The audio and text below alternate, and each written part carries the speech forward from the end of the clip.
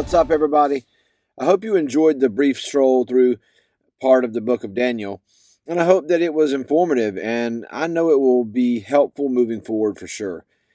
We have completed chapters 1 through 3 of the book of Revelation, covering the things that were seen, the things that are, and now we pick up with the rest of this awesome book, which will cover the things that take place after these things. This is referring to the things that will take place after the church age, which ends with chapter 3 coming to a close. This also indicates that the period discussed throughout the rest of this book is the last 7-year period of atonement for Israel's transgressions, also known as the tribulation period, and it goes all the way through the 1,000-year reign and all the way to the final judgment and the new heaven and new earth. So more about that later, though. Today we will take a look at the first part of chapter 4, verses 1 through 6. John gets a glimpse of heaven and the most detailed description in all of Scripture of the throne room of God. No one has ever seen the face of God or seen God, so John is given imagery that he can comprehend. We will discuss the significance or meaning of the description of God, the 24 elders, the 100% presence of the Holy Spirit, evident in the 7 lampstands that you will see, and how this part of chapter 4 indicates that the church is in heaven during this time. With that said, let's jump into Revelation chapter 4 and see what comes next. John begins with what seems small but is important. He says he looked, and there before him was a door standing open in heaven. This is significant because it reminds us that as a believer, Jesus has opened the door to heaven and granted us access because we have put our faith in him. Remember from our study of the 7 churches, we learned that Jesus holds the keys to the kingdom, and specifically the key to the kingdom, and he has the authority and power to grant access, and he does so for those who find salvation in him. John then hears the same voice that he heard in chapter 1, a voice that sounded like a trumpet, which we know because of chapter 1, that is Jesus speaking to John. Jesus tells John to come up here, and immediately John is called up in the Spirit to heaven, where he is allowed to see a vision that has been prepared for him regarding a time that will come at the end of the church age. Notice what Jesus says at the end of verse 1. He says, "Come up here, and I will show you what must take place after this." This is how we know that chapter 4 is the beginning of the third part of this prophecy, or the third part of the book of Revelations, and how we spoke of how they were broken into 3 parts. This is how we know the third part begins here, okay? Because he says, "I will show you what must take place after this." So, this is how we know that chapter 4 is the beginning of this third part of the prophecy. The things that must take place next. So after the end of the church age, Jesus says, "Let me show you what comes next." Revelation 4, 2 through 3 says, "At once I was in the Spirit, and there before me was a throne in heaven with someone sitting on it. And the one who sat there had the appearance of jasper and ruby." Now, there's a couple of different words used to describe these stones, depending on the translation. Carnelian, jasper, diamond, ruby, or sardius. I mean, there's a few different terms that are used, but they're all describing the same thing. Which, he says he has an appearance of jasper and ruby. Some translations, like I said, will have those. They use different names for these stones, but either way, jasper is like diamond, and the other stone is red like a ruby. So these stones are important because they symbolize something that would have made sense to John, who was a Jew, and to the Jewish people. The jasper or diamond symbolizes God's absolute purity and perfection in every way. And the ruby or carnelian, or the red stone in this imagery, symbolizes God as our Redeemer. This is significant because the high priest of Israel was instructed to wear a breastplate with these 2 stones on it, along with 10 other stones that were put on the breastplate to represent the 12 tribes of Israel. But the significance of these two stones is that they are the first and the last of the stones, respectively, in the order they were arranged on the breastplate. So just read Exodus 28:17 through 21 to see the description of what I'm referring to. So these two stones represent that he is the first and the last, the Alpha and the Omega. We also know that Jesus is our high priest and carries the names of each believer on his heart. Not only does this show that he is the first and the last, but it shows that Jesus is God. He is both perfection and our Redeemer. Now, how cool is that? Okay, so next we see that the throne is described having an emerald rainbow encircling it or around it. And first, emeralds are green, and green represents life. And the symbol of a rainbow was first given to Noah as a promise that God would never destroy the earth by flood again. So it is likely that God is showing John that the promise of eternal life is guaranteed for believers. So now John describes a scene that has never been mentioned in Scripture with regard to the throne of God. John sees 24 thrones around the throne of God, and seated on them were 24 elders with white garments and crowns on their head. Now, Israel has been led by elders since the time of Moses, and the church has also been led by elders, including, the pastors or angels, as they were called in chapters 2 of Revelation that we've already covered, and in chapters 2 and 3. Since its formation, the church has been led by elders as well. So we can conclude that these elders represent the leadership of God's people throughout history and the church as well. So some speculate that the 24 elders are the 12 patriarchs of the 12 tribes, along with the 12 apostles. But elders was a term not only used to describe the leadership of Israel, but also the apostles like Peter. And Peter was referred to as an elder. Scripture also used the word elder when referring to the leadership of the church, throughout history. Also, the Levitical priesthood was divided into 24 orders by Solomon, which each one taking their turn performing priestly duties in the temple. So clearly the numbers 12 and 24 are important, and we know that 12 is symbolic of government or leadership. So that makes sense here. They could represent a specific group of leaders, as mentioned before, with the patriarchs and the apostles, or the 24 can be symbolic, a symbolic representation of the leadership of God's people throughout history.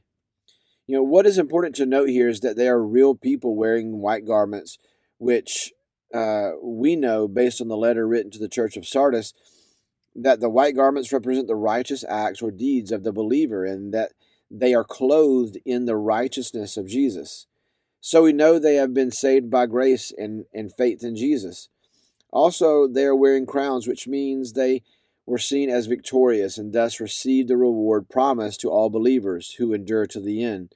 Lastly, they are seated on their throne, which indicates that they have ruling authority to some degree, which we also know that is what Jesus promised to the believers who are victorious. So Luke 22:28 through 30 says, "You are those who have stood by me in trials, and I confer on you a kingdom, just as my Father conferred one on me, so that you may eat and drink at my table in my kingdom and sit on thrones judging the 12 tribes of Israel." In the letter to Thyatira, Jesus says that the one who is victorious and endures to the end, he will give authority over the nations. And to the church of Laodicea, Jesus says, "To the one who is victorious, I will give the right to sit with me on my throne, just as I was victorious and sat down with my Father on his throne." Later in Revelation, in chapter 20, you will see again the mention of ruling with Christ.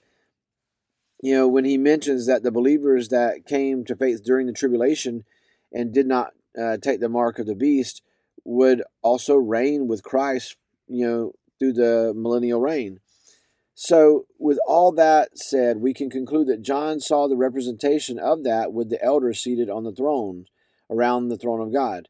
We will reign with Christ as he promised, and we will be assigned duties and authority accordingly. John now sees lightning and hears thunder coming from the throne. When God appeared on Mount Sinai to give Moses the Ten Commandments, thunder and lightning accompanied him, and the people trembled. So it is likely that this indicates the power and authority of God, and no one approaches the throne without permission. Just like on Mount Sinai, no one could approach God or go up that mountain. He created a barrier around it, more or less, and they were prevented from coming close to him. He only allowed Moses. So then John sees the 7 lamps before the throne that represent the sevenfold Spirit of God, or 100% of the Holy Spirit. It's the sevenfold Spirit, remember, describes the 7 traits of the Holy Spirit. And so it in 7 represents 100% or completion. So this just indicates that the entire Holy Spirit, the 100% of the Holy Spirit, was present before the throne. Some take this to mean that during the tribulation period, the Holy Spirit is not on earth. But we know that he is omnipresent and can be everywhere all the time. And we also know that a multitude of people will come to faith during the tribulation period. And that cannot happen without the Holy Spirit. Because when you are saved, you are indwelt with the Holy Spirit. Not to mention, it is the Holy Spirit that prompts you and leads you to repentance and salvation in Jesus. So, 2 Thessalonians 2:7 says, "For the secret power of lawlessness is already at work, but the one who now holds it back," talking about the Holy Spirit, "will continue to do so until he is taken out of the way." This verse is often misunderstood and taken to mean that the Holy Spirit will be removed, but one of the ministries of the Holy Spirit is to restrain the lawless one, or Antichrist, so that he is not revealed before the appointed time. The Holy Spirit keeps lawlessness and evil in check until God moves him out of the way.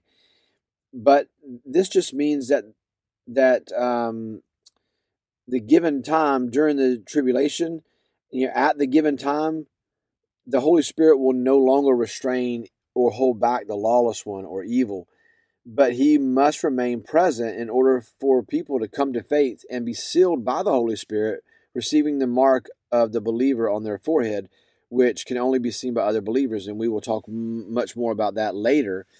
But the point is that when it comes to the Holy Spirit, a lot of people take it as he will be removed from the earth, but when you study it, it actually shows that he's not being removed from the earth, but his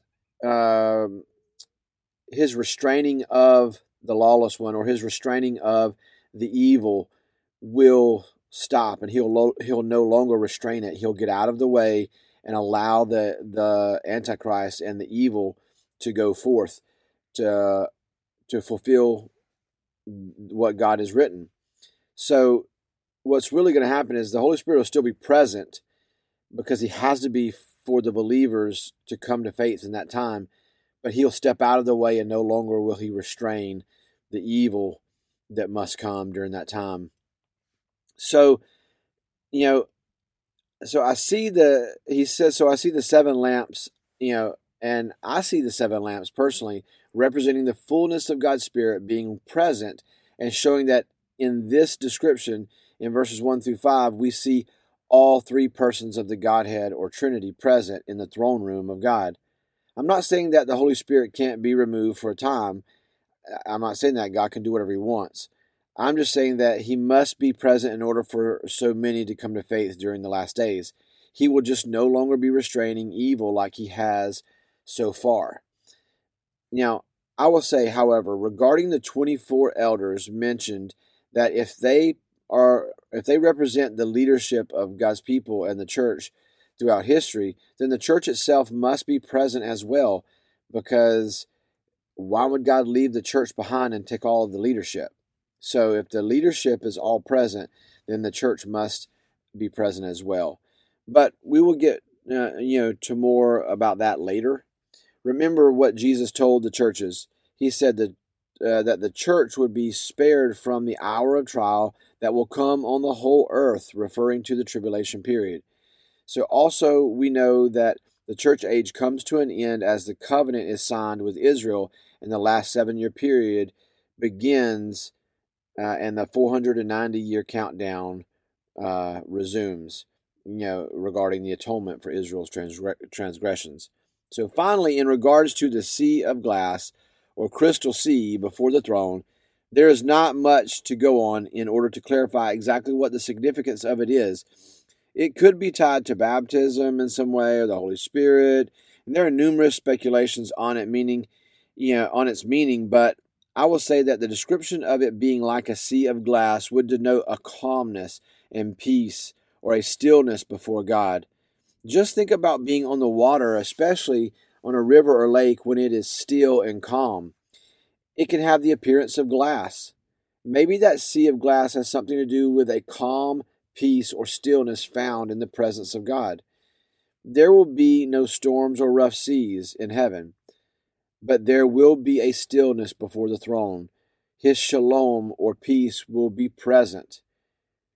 That's going to be so amazing. That's just that shalom is going to be impressive. And to me, that's what the sea of glass symbolizes for me, is the calmness, the stillness before God, that peace. So, okay, we're going to stop here for today, and I hope that it has been a blessing to you guys, and I also hope that the excitement for what God says in this book is continuing to grow. What we covered today really just gives a clear picture of the awesome and powerful presence of God, while also embracing the peace and stillness, or His shalom, that we will feel in a new way in heaven. And it confirms the promise of Jesus that the believers will receive their reward in heaven and will get to reign with Him in His kingdom. How awesome is that? Man, how can you not be excited? God, how do I even begin? Let me just start by saying thank you. Thank you for who you are and for all that you do and for all that you will do for us. Thank you for your word and for your promises that we find in it. I pray for your continued blessings on the study of Revelation, and I pray that you would speak to our hearts and teach us your ways. Speak to each one of us according to what we need to hear, and let our spirit be lifted and edified by your word. God bless your people. I know that we are a sinful people, but I call upon your mercy and grace and ask that you would pour out your Spirit on your church, and let the fire of your Spirit overtake us and fill us, and let us burn with such passion for you that people can't help but notice. Let us live with such conviction that it provokes the lost to seek you. Let our lives serve as a testimony and a witness to the faith and redemption and salvation that can be found in you. Let us be a people on fire for you, Lord, and use us to help bring the full number of Gentiles into the family. All this we pray in your mighty name. Amen.